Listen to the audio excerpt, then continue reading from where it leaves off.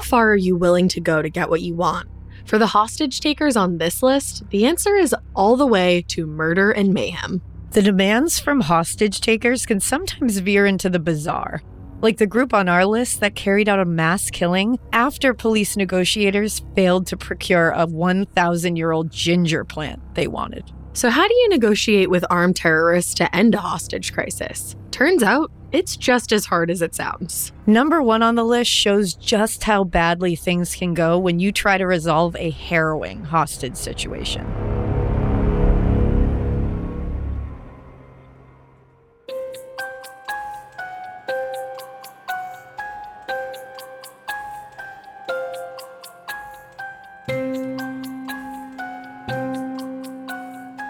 Hey, all you weirdos. Welcome to Crime Countdown, a Spotify original from Parcast. I'm Ash. And I'm Elena. Every week, we'll highlight 10 fascinating stories of history's most engaging and unsettling crimes, all picked by the Parcast research gods. This episode, we're counting down the top 10 harrowing hostage situations.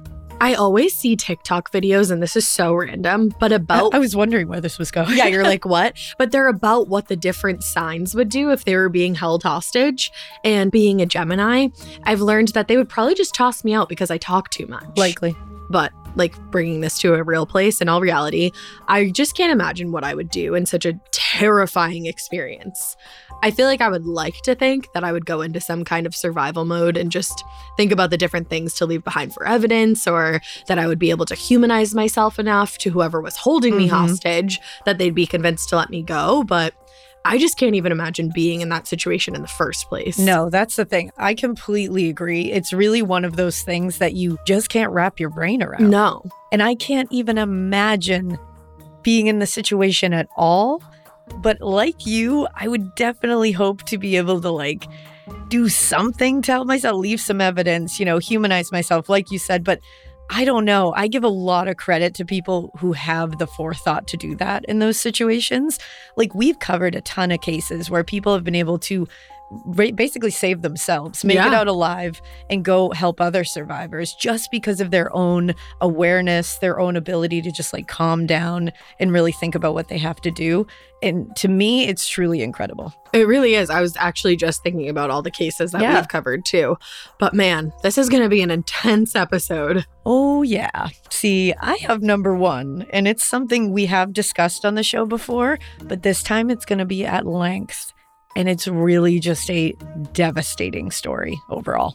Well, Elena has 5 hostage situations, and so do I, but neither of us knows what the other person is bringing to this list. And just so you guys know, the content in this episode contains adult subject matter, including descriptions of violence and other sensitive material, and it's intended for adult consumption only. It may not be suitable for all audiences, therefore discretion is advised.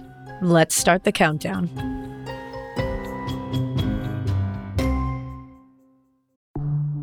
There's a new class of blockbuster drugs.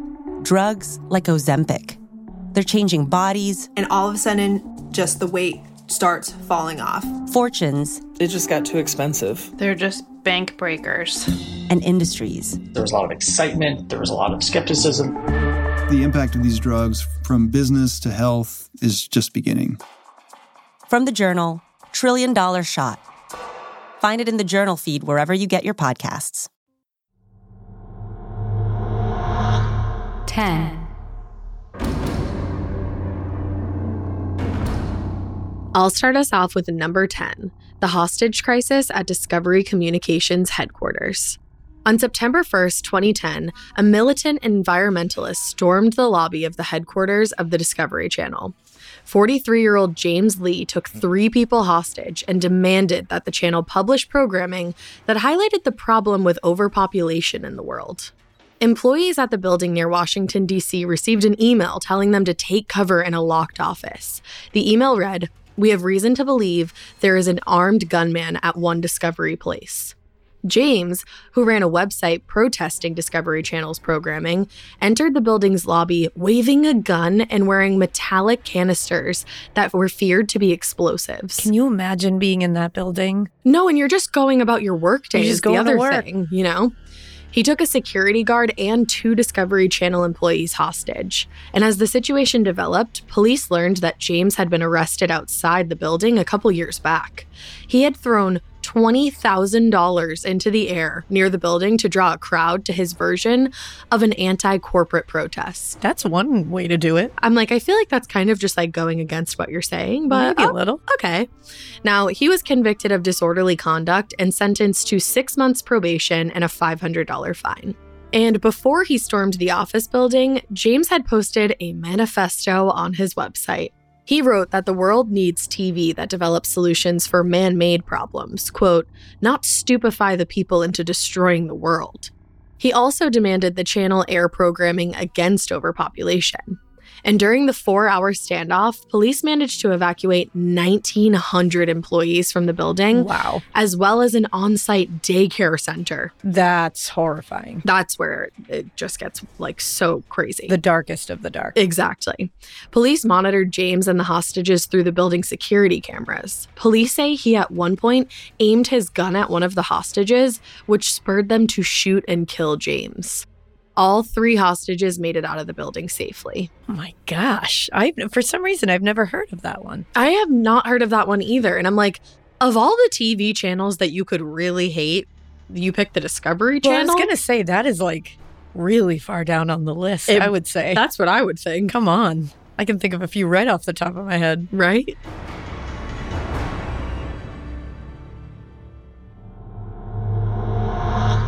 Nine.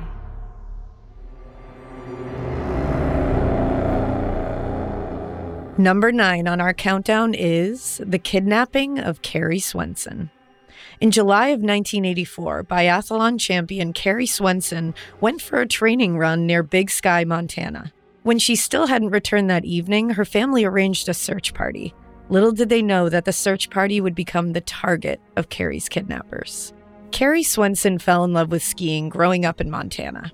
Her talent for the sport landed her a spot on the U.S. biathlon team in 1980, and 4 years later, competing in the first ever women's biathlon world championship in France. Okay, Carrie. No big deal. In the summer of 1984, 22-year-old Carrie was in Montana training and working at a resort to earn extra money. On July 15th, Carrie went for a run. She was snatched mid-run by Dawn and Dan Nichols, a father and son, who had spent most of the past 12 years living off the grid in the mountains of Montana. Oh, that's already scary. Immediately, I am terrified.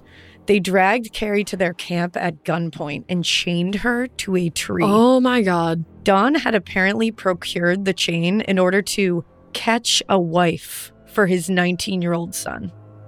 Carrie spent the night chained to a tree. I'm sorry. What? And when I say catch, I mean catch. Like a wife. There are many other ways that you could go about getting a wife, sir, and this is not even close to being one of them. All I can think about is him going into like Home Depot and buying a chain to catch a human being for his 19-year-old son. Dude. I have no words. This is dark. When Carrie still hadn't come back from her run that evening, her family organized a search party, which was joined by 2 of her friends, Jim Schwab and Alan Goldstein. While searching nearly 18 hours after Carrie went missing, Jim suddenly heard a gunshot and a scream. He ran toward the voices and found the camp where Carrie was being held. Carrie was on the ground, bleeding from her chest. Oh, no. With Dawn and Dan standing over her. No. Dawn pointed his gun at Jim. Then, Alan showed up and tried to intervene.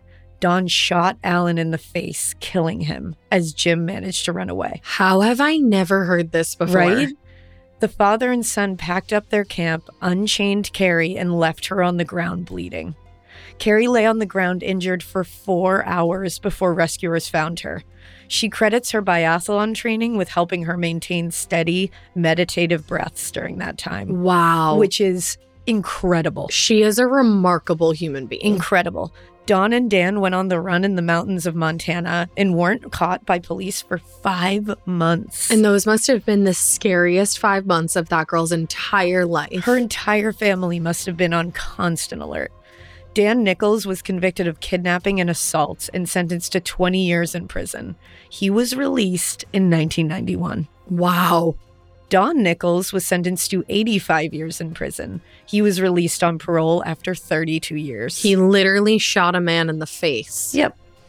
Carey went on to compete again in several biathlon competitions and is even in the U.S. Biathlon Hall of Fame. Talk about inspirational. Like, we need a new word for inspirational when it comes to Carey. It just needs to be called Carey. It just goes to show you that you can do anything you put your mind to. She's incredible. To go on after everything that she had been through and just, like, thrive. Are you kidding me? Beyond thrive. Seriously. Get Wow. it, Carey.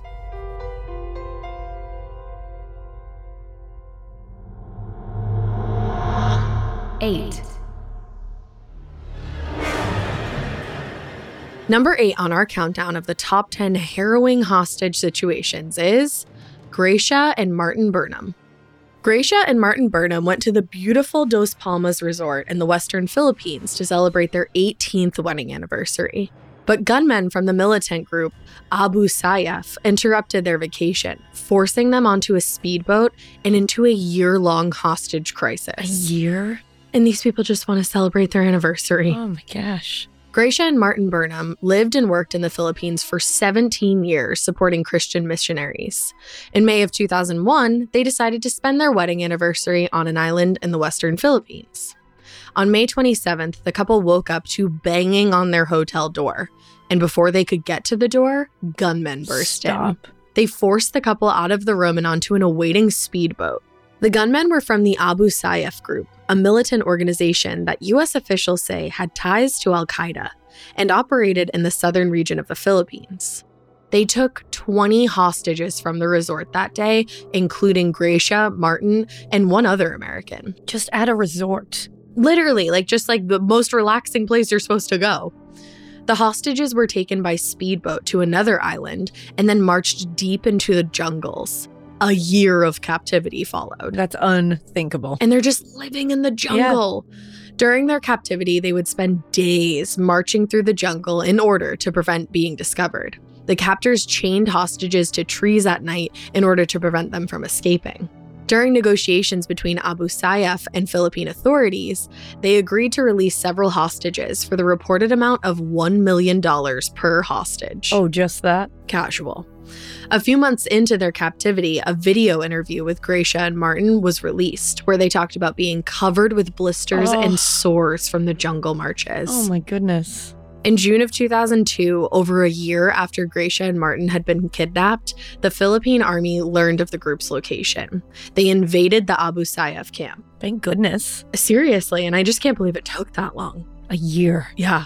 Gracia was shot in the leg during the battle between police and the captors, but she did survive. Martin and one other hostage were killed during the raid. Oh, that's horrible. Gracia went on to write 2 books about the ordeal. 14 members of Abu Sayyaf were sentenced to life in prison for their part in the kidnapping and deaths from Dos Palmas.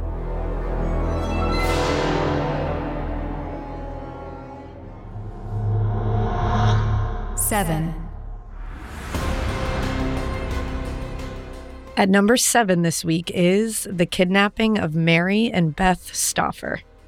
On May 16, 1980, Mary Stauffer took her 8-year-old daughter Beth to get a haircut in St. Paul, Minnesota. On the way back to their car, they were snatched by a former student of Mary's, Ming Sen Shu, who held them hostage in his closet for 53 days. In his closet? An 8-year-old and her mother. Yeah. When Shu caught Mary and Beth outside the hair salon, he pulled a gun out and pointed it at young Beth. He forced them into the car and made Mary drive to a remote wooded area. Once they arrived, Shu tied up the mother and daughter and put them in the trunk. But a pair of neighborhood boys saw what was happening and approached the car. What little warriors. I know, right? Shu apparently panicked and threw one of the boys, 6-year-old Jason Wilkman, into the trunk with Mary and Beth. Oh my God. He drove to another remote location and pulled Jason out of the trunk.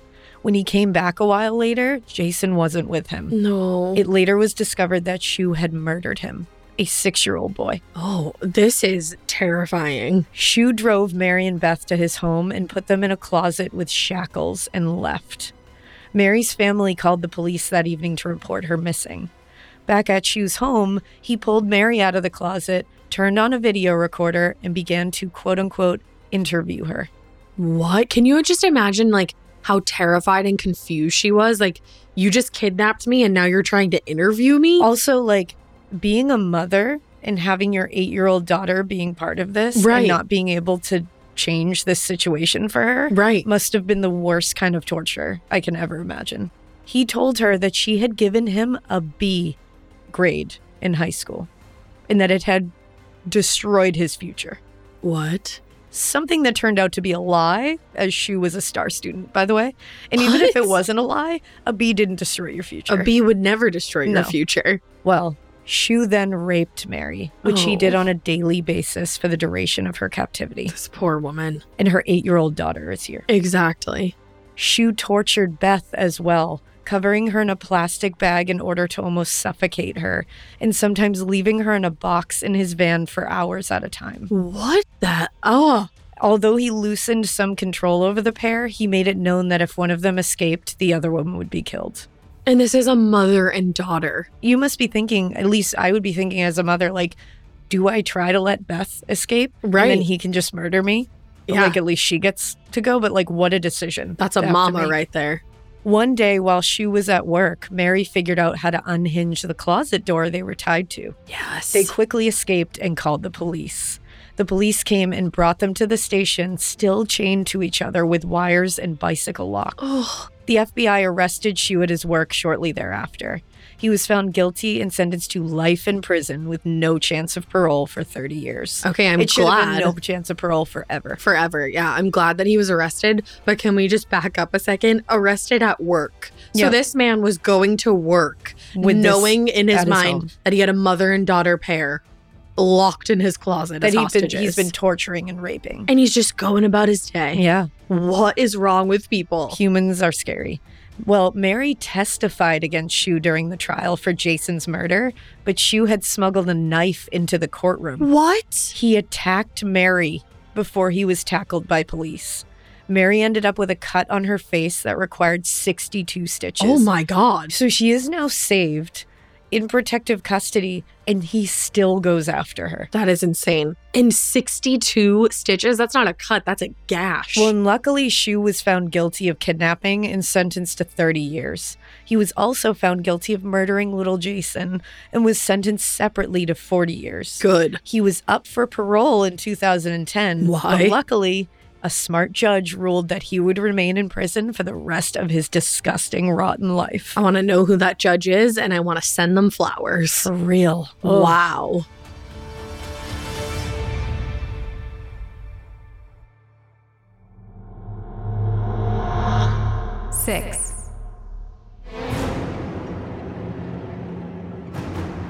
Landing at number 6 is the Alta View Hospital hostage crisis. Richard Worthington was a father of 8 who was mad that his wife had undergone a tubal ligation surgery following the birth of their last child. He was so mad that he stormed a hospital in an attempt to kill the doctor who performed the surgery. He never found the doctor, but he managed to kill a nurse and take a maternity ward hostage in the process. A maternity ward. Again. Late on the night of September 21st, 1991, Richard Worthington shot his way into Alta View Hospital outside of Salt Lake City. He was in a rage, shouting for the doctor who had performed tubal ligation on his wife 2 years prior. That's delayed. Very delayed. According to Richard, the surgery was done without his or his wife's consent. He also apparently accused the doctors involved of raping his wife. That's a lot. I feel like that's not true. He was also reportedly having marital problems, and his wife asked for a divorce a few hours before he stormed the hospital. There it is. At the hospital, Richard grabbed 2 hospital staffers and began walking them at gunpoint to his car, which police say had a bomb inside. My goodness. A police officer yelled at him to freeze. Richard shot and killed one of the staffers, a young nurse, and it was her first week on the job. Her first week? Her first week, yup. Ugh. He took the other person and went back inside the hospital to the maternity ward. Inside the maternity ward, he held 8 people hostage, including 3 newborn babies. Oh, that... I hope he goes to prison forever and ever. The hostages, some of which had just given birth, Oh, come on, man. were forced to trash a doctor's office, build a barricade, and arrange Richard's homemade bombs. Stop. So some of these women who had literally just created life had to arrange a man's bombs. And let me just tell you, I was going to say, go ahead. Given birth, even a week after, you still feel like it's just happened. Yeah. You're barely able to walk around correctly. So this is a full-blown nightmare to me. It is. You took newborn babies hostages? Yeah, that is. What? I don't even think there's words for how disgusting that is. One of the hostage negotiators said of Richard, quote, "He'd go from A to Z very quickly. One minute he'd be emotional talking about one of his kids, and the next he'd be back ordering, threatening to blow people up." Richard's wife and his church's bishop came to the hospital to help police with negotiations. He eventually agreed to surrender if he could speak with both of them. 18 hours after the hostage crisis began, Richard surrendered to police and was taken into custody. He eventually pleaded guilty to 1 count of felony murder, 8 counts of aggravated kidnapping, and 1 of aggravated burglary. He was sentenced to 35 years to life. Let's go with the life on that one. Let's go with the latter there. Shortly after, Richard said he wanted to change pleas. His attorney said that Richard had bipolar disorder and was not competent when he had pled guilty. But in 1993, before he could change pleas, Richard took his own life in his prison cell. I wanted him to have to deal with it forever. I know, me too. He deserved to.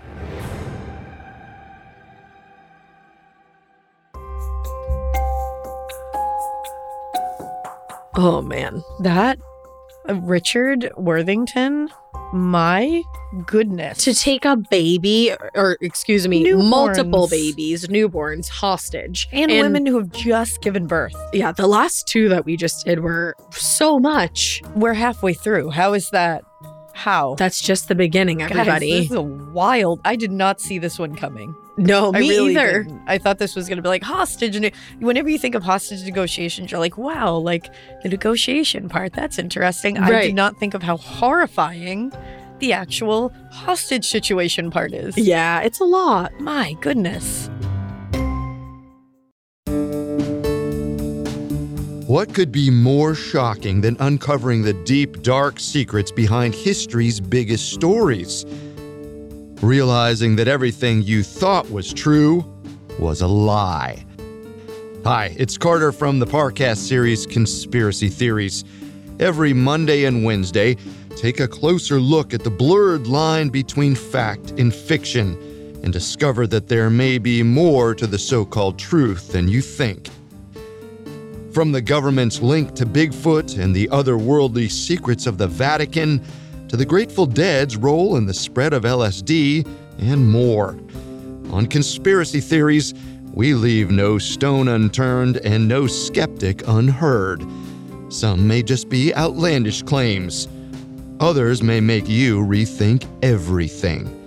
Follow the Spotify original from Parcast, Conspiracy Theories.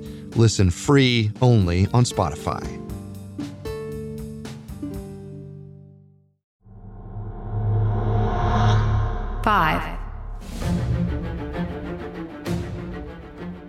All right, let's jump back in with number 5 on our countdown of harrowing hostage situations. Starting off the second half of our list is the Good Boys Siege. Loy Pham and Long Nguyen were brothers in their late teens and early 20s who belonged to a gang of young immigrants in Sacramento known for violence and robberies. Along with a friend, the 3 brothers held a group of 38 shoppers and workers hostage at a Good Guys electronics store for close to 8 hours. Oh my God. In 1991, when 4 men with ski masks pulled out guns in the middle of the store, people assumed it was a robbery. Yep. That's a good assumption. But then they started rounding up people. According to one former hostage, the men told them, quote, "We need to talk to the president. We're holding you guys hostage and we have all these demands." They tied up the hostages, who could be seen through the store's front window where police and news cameras watched the situation unfold. That must have been horrific for the people inside to just see help that close to that's them. the thing. It's feeling completely helpless from inside, being like, you're right there. Like, please and help I can't me. get to you, but then feeling completely helpless on the outside, being like, you're right there and I Yes. can't get to you. One woman was 5 months pregnant. She later recalled going into labor during the crisis and losing her pregnancy. Oh, that is horrific. I'm so sorry for that woman. The gunmen spoke to police negotiators, but their demands were erratic. At different points, they demanded bulletproof vests, $4 million, a helicopter, a 1,000-year-old ginger plant, and a flight to Thailand to help fight the Viet Cong. Yeah, guys, we can get you all of that within like 10 minutes. You totally. You got to pick like half of one of those.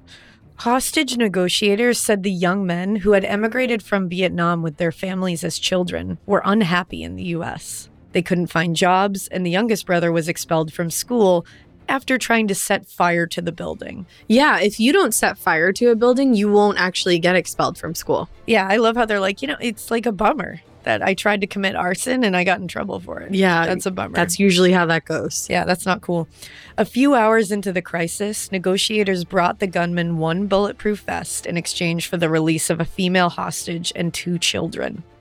Later on, 3 more children and 2 more women were released. I can't believe how many children were in there. I know. Good Guys was an electronics store with televisions for sale, which the gunmen turned on in order to watch themselves on the news. I genuinely cannot. As night fell, the gunmen became desperate. One hostage was shot in the leg and forced to crawl outside with ransom instructions for the police. Oh.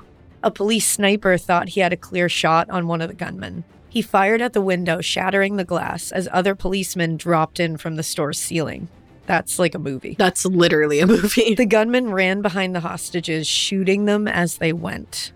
When it was all over, 3 hostages were killed, along with 3 of the gunmen. 14 hostages were wounded. Wow. Loy Nguyen was the only one of the gunmen to survive. He was sentenced to 41 consecutive life sentences without the possibility of parole. See, I want to see more of that on this list. I want to give all of these people like 82 life sentences to be served consecutively. Give me a few more of those 41-year life sentences consecutive. Yes, and that's what I want. And no possibility of parole. Yeah, let's throw that parole thing like right out the window with all these. Exactly. Just like they threw a hostage out the window after they had shot them in the leg. Seriously.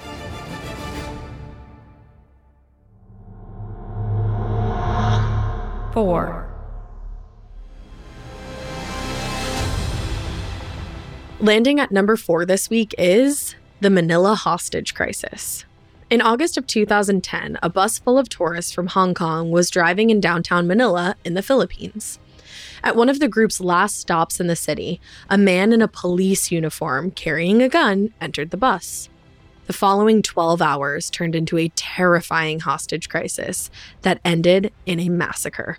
Rolando Mendoza was a former police officer in Manila who had been honored as one of the top 10 police officers in the Philippines. But then he was found guilty of extortion and accused of robbery and fired from the force. Rolando entered the bus filled with tourists in downtown Manila and reportedly told the passengers, "Sorry, you're now all my hostages." That's a nightmare. Like a random guy just gets on the bus and says that to you. The driver navigated the bus to a famous park in Manila, after which he was handcuffed to the steering wheel.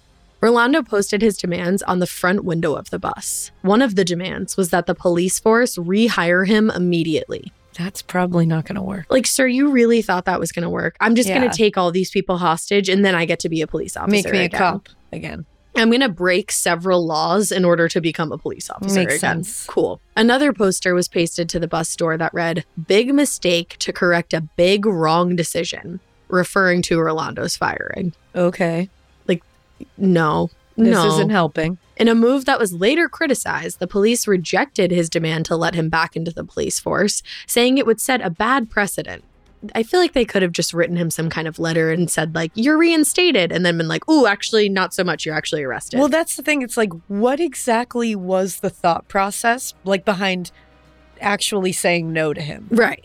Like, you aren't, like, being tough guys by saying no to him. No. Just go, "Sure, buddy. Yep, here's a letter. You're a police officer again. Congrats, back on the force. Like, let's go out for coffee." Yes. And then as soon as he comes out, you're like, "You're arrested now." And I'm pretty sure you knew that. Yeah. Like, takesies, backsies are involved here. That's so wild that they, like, stuck to that. That's I'm also weird. like, that seems like a very easy decision to make. That's the thing. I'm like, am I missing something? We must be.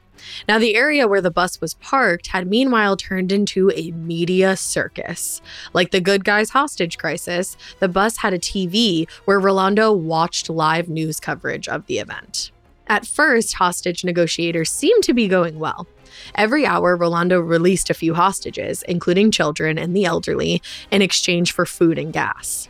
But as night fell, he apparently became angry. He had seen on the news that police arrested his brother, who had tried to approach the bus with a gun during the standoff. As Rolando was on the phone with a reporter, he said if the police drove off with his brother, he would kill everyone.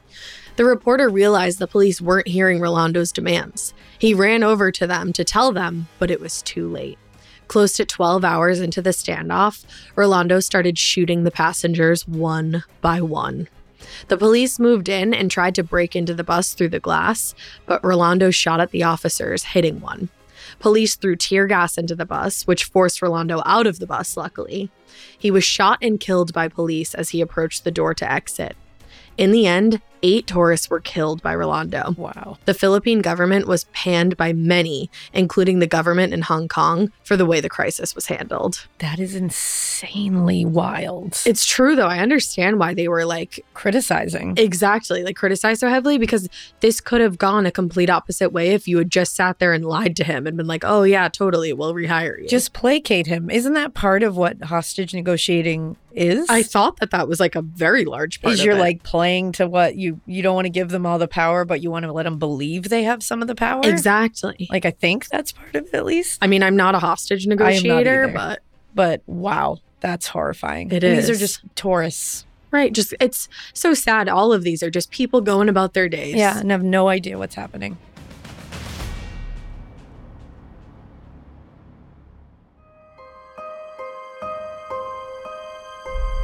Three.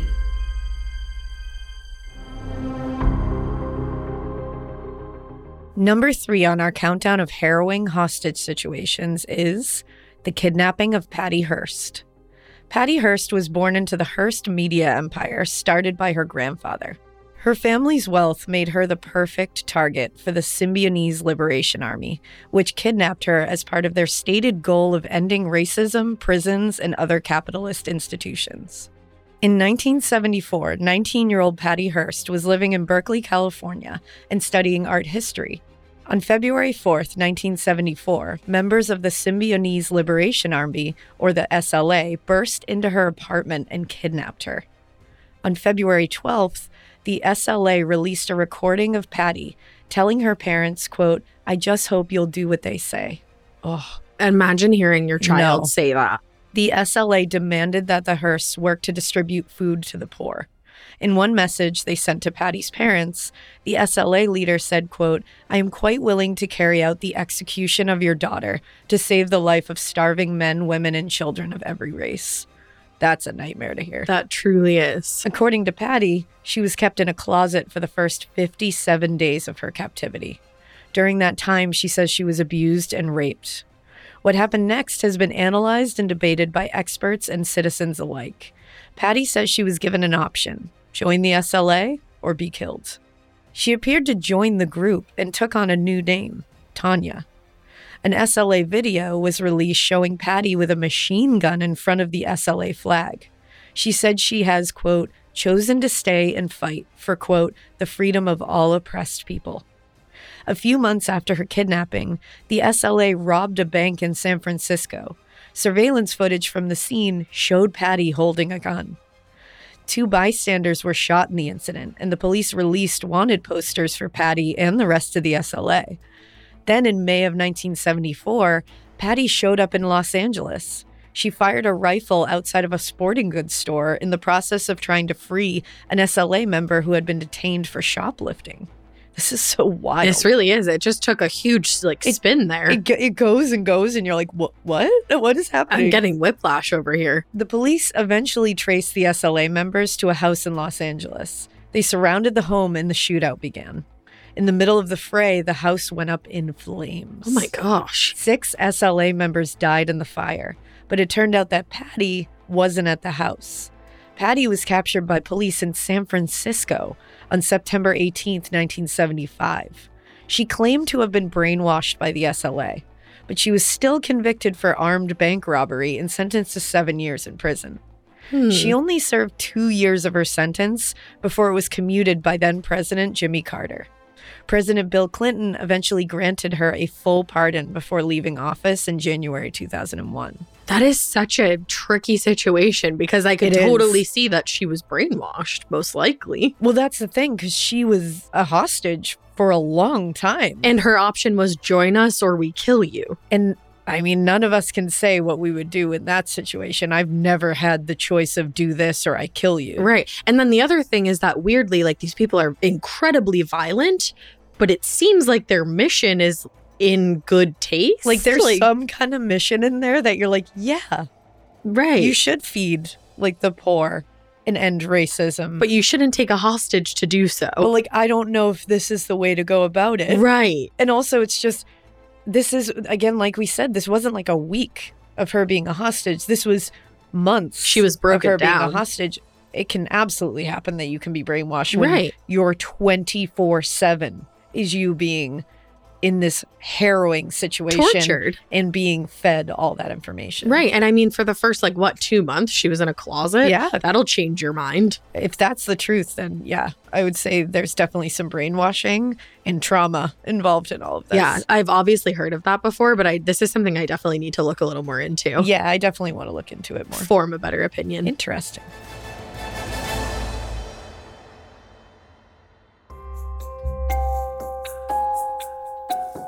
Wow. Yeah.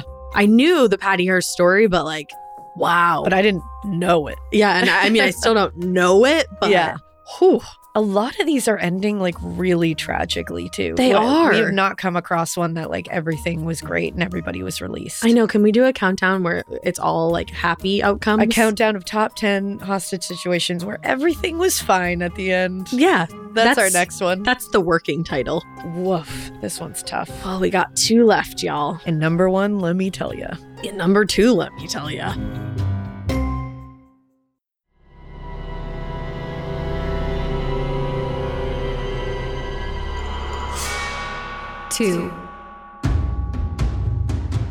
We're down to the final 2 spots on our countdown of harrowing hostage situations. At number 2 is the Moscow theater hostage crisis. On October 23, 2002, around 50 Chechen rebels stormed a theater in Moscow in the middle of a production of a sold-out musical. They took around 900 audience members hostage and demanded the withdrawal of Russian troops from Chechnya. The Russian response to the crisis ended up leaving over 100 hostages dead. My goodness. At the start of the second act of a musical at the Dubrovka Theater in Moscow, gunmen stormed the stage and fired shots into the air. They began to booby-trap the theater and plant rebels with explosives strapped to them in strategic locations. They told the audience, now they're hostages, that if Russia didn't withdraw from Chechnya, they would blow the entire theater up. Ooh. Chechnya has been fighting for their independence for many years.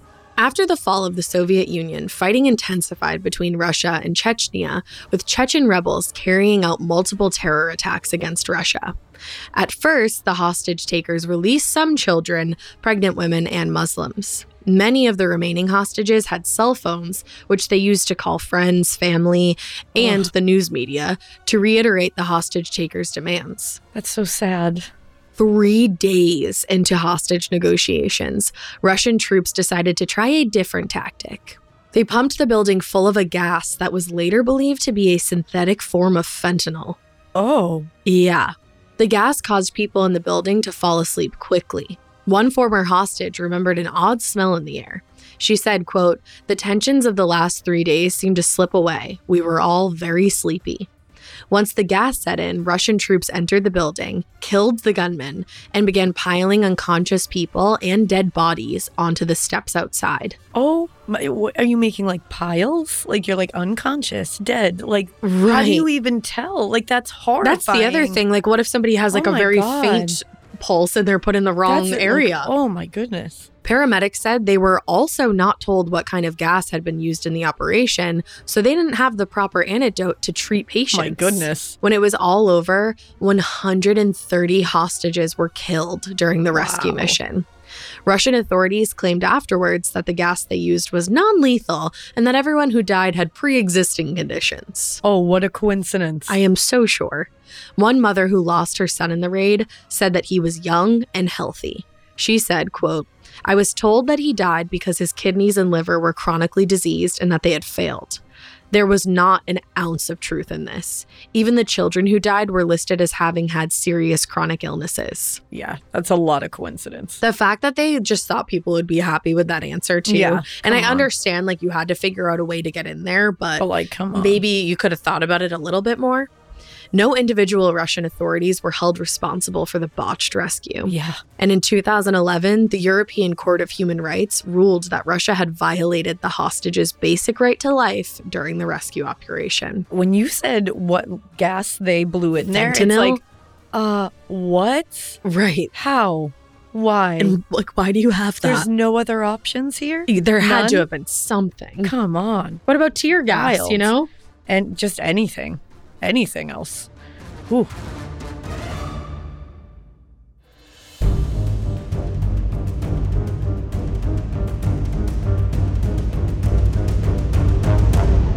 One. And that brings us to number 1 on our countdown of the top 10 harrowing hostage situations, the Munich Olympics hostage crisis. You may remember this tragedy from our countdown of the top Olympic crimes and scandals. At the 1972 Summer Olympics in Munich, West Germany, Palestinian militants broke into the Israeli housing area, killing 2 Israeli athletes and taking 9 people hostage. The standoff that followed was watched around the world. Around 4:30 in the morning on September 5th, 1972, 8 masked Palestinian terrorists from the militant group Black September climbed the fence surrounding the Olympic Village. They broke into the Israeli living quarters and killed a wrestling coach and an Israeli weightlifter. They took 9 other Israeli Olympic team members hostage. The group demanded the release of over 200 Palestinian prisoners in Israel, as well as a plane to fly them to a neutral location in the Middle East. Around 10 p.m. that night, the terrorists believed their demands were being met, and they were flown with the hostages by helicopter to a West German airfield. German police, meanwhile, had planned an ambush and lined up snipers in the area, but the rescue mission failed miserably. The terrorists realized they'd been led on when they entered an empty jetliner. The police fired at them, and the terrorists fired back, killing 1 officer. Then the terrorists threw a hand grenade into the helicopter with the Israeli hostages, followed by a spray of gunfire, killing all but 1 of them, who also later died from smoke suffocation before rescuers could reach him. Oh, this is devastating. It is truly the most brutal thing I've ever heard. It really is. When it was all over, 5 of the hostage takers were killed and 3 were captured. The Olympic Games continued after a 24-hour suspension. That, to me, and I knew that. The craziest part of the case. I think that's so messed up. Less than 2 months after the massacre of Israelis in Munich, Black September terrorists hijacked a plane from Damascus, Syria, to Frankfurt, Germany. They secured the release of the 3 terrorists from Munich who were loaded into their plane. The plane was then flown to Libya, where they, the passengers and crew, were released. Israeli Prime Minister Golda Meir authorized a covert assassination plan called the, quote, Operation Wrath of God, where they systematically killed members of Black September. Steven Spielberg later dramatized the Wrath of God mission in his 2005 movie, Munich.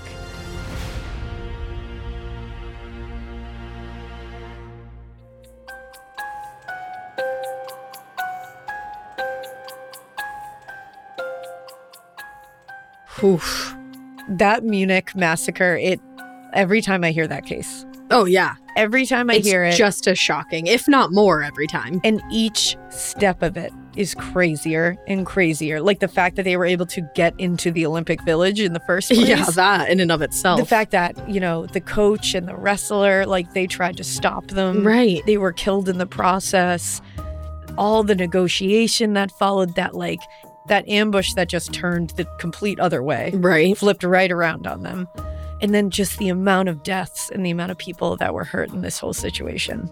It's wild on this list how many missteps were taken during the negotiations process. I had no idea that so many of these were the result of a lot of weird planning on the side of law enforcement here. But then on the other side, can you imagine having to plan in the moment like that? That's the thing. That's exactly it. It's all like split second, like just decision making. So in a way, I do feel for the people who are in the process of negotiating this, and they do sometimes fail because you don't know what you would do, you know? You're just trying your best. Some of them I'm like, that was a dumb thought. Yeah, some like that. Come on. Like the one where they were like, oh yeah, like you can't have your job back. Yeah, come on. Just give That's them the an job easy back. peasy, lemon squeezy one to do. You just say, sure, you're a cop again. My thoughts exactly. Bully for you. And you throw them a sheriff's badge and be like, you're out. Catch. Yeah.